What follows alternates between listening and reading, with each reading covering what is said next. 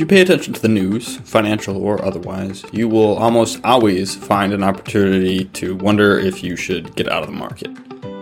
The next crisis du jour is just around the corner, and now would be a great time to keep your gains and to get out of the market and find a better time to get back in. In case it wasn't clear on Monday's episode, timing the market is a bad idea, and most people get it wrong most of the time. It's an even worse idea when you consider the fact that if by having an investing plan and sticking to the plan, you are all but guaranteed success. Easier said than done, of course. So here are your action items from Monday's episode on timing the market.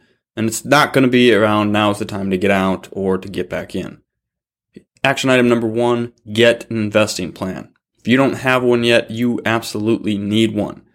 At some point, there will be a crash. I'm not saying it's coming soon. It may be a long time from now. But at some time, there's going to be one. And from now until then, during then, and after then, you will need an investing plan. You cannot wing this. It's too important. And as we discovered in Monday's episode, the main factor in success is time in the market. So every day you delay getting an investing plan is real money that you are potentially losing by not being in the market or having a plan for how you're in the market. You absolutely need an investing plan. So action item number 1 is to get yourself one.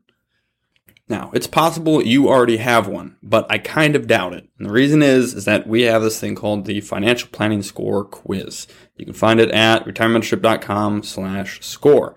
And you can take these quizzes. They're geared towards different people in different stages of life. And one of the questions in that quiz is around rating yourself around the idea of, do I have an investing plan and am I sticking to it? And almost no one gives himself a 5 out of 5 on that. Most people that I've seen take the quiz are giving themselves a 2 or a 3 out of 5 on whether or not they have a plan, right? Because usually what it is they have portfolios, right? They have accounts, they have investing, but they don't have a plan. And maybe they have some ideas around investing and what they think it should be. And they had a conversation once with some broker or some financial rep somewhere or with a 401k specialist, or they read a book or listened to 2 episodes of the Dave Ramsey show. And they kind of feel like they've got maybe some idea of what they should be doing with their investments.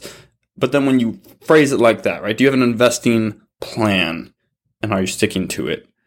It's like, well, no. So I'm not going to give myself maybe a 1 out of 5, but certainly not a 5 out of 5 either. And so we've had maybe 1 or 2 people that have given themselves 5 out of 5s, but everyone else is 2, 3, maybe 4 out of 5.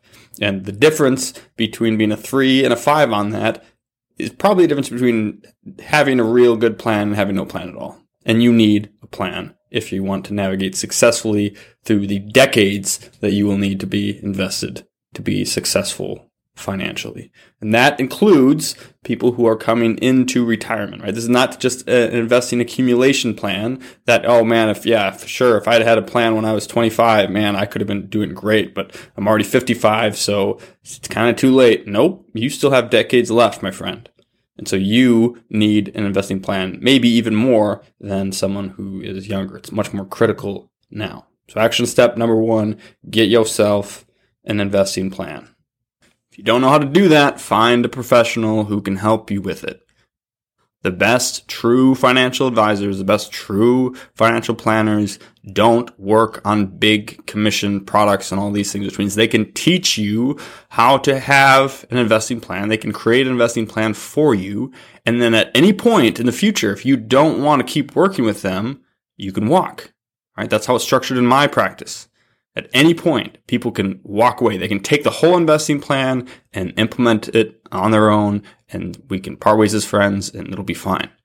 But they have then the plan. And so I think a lot of people think that, well, if I go talk to a professional, then I'm signing up for them the rest of life, and it's probably going to be expensive, and I don't want to pay for it. And you know what's expensive is not having a plan and missing out on market gains and making market mistakes. That's expensive. And again, if you're working with the best professionals, you can walk anytime and keep the plan and do it yourself. There's no problem with that. And if you need help finding one of those professionals, then listen to episode 33. It walks you through what to look for and where to go to find them. So action item number 1, if you don't have a plan, get one. That's the only action item if you don't have a plan. If you do have a plan, right? If you're 5 out of 5 on that question, then you already have all your investing plans set up and you're sticking with it, then here's your action item. There isn't one because you already got a plan. That was easy. That's the cool thing about having a plan is when things happen in the markets and when people are forecasting disaster and when there's another crisis looming, you don't have to do anything because you're already working the plan. You're proactively working your plan. You're not reacting to whatever the news and the markets and the media are doing or saying. That's beautiful. It's a beautiful thing to have no action items because you've already done them. So if you don't have a plan, your only action item is to get one. If you already have a plan, enjoy the weekend.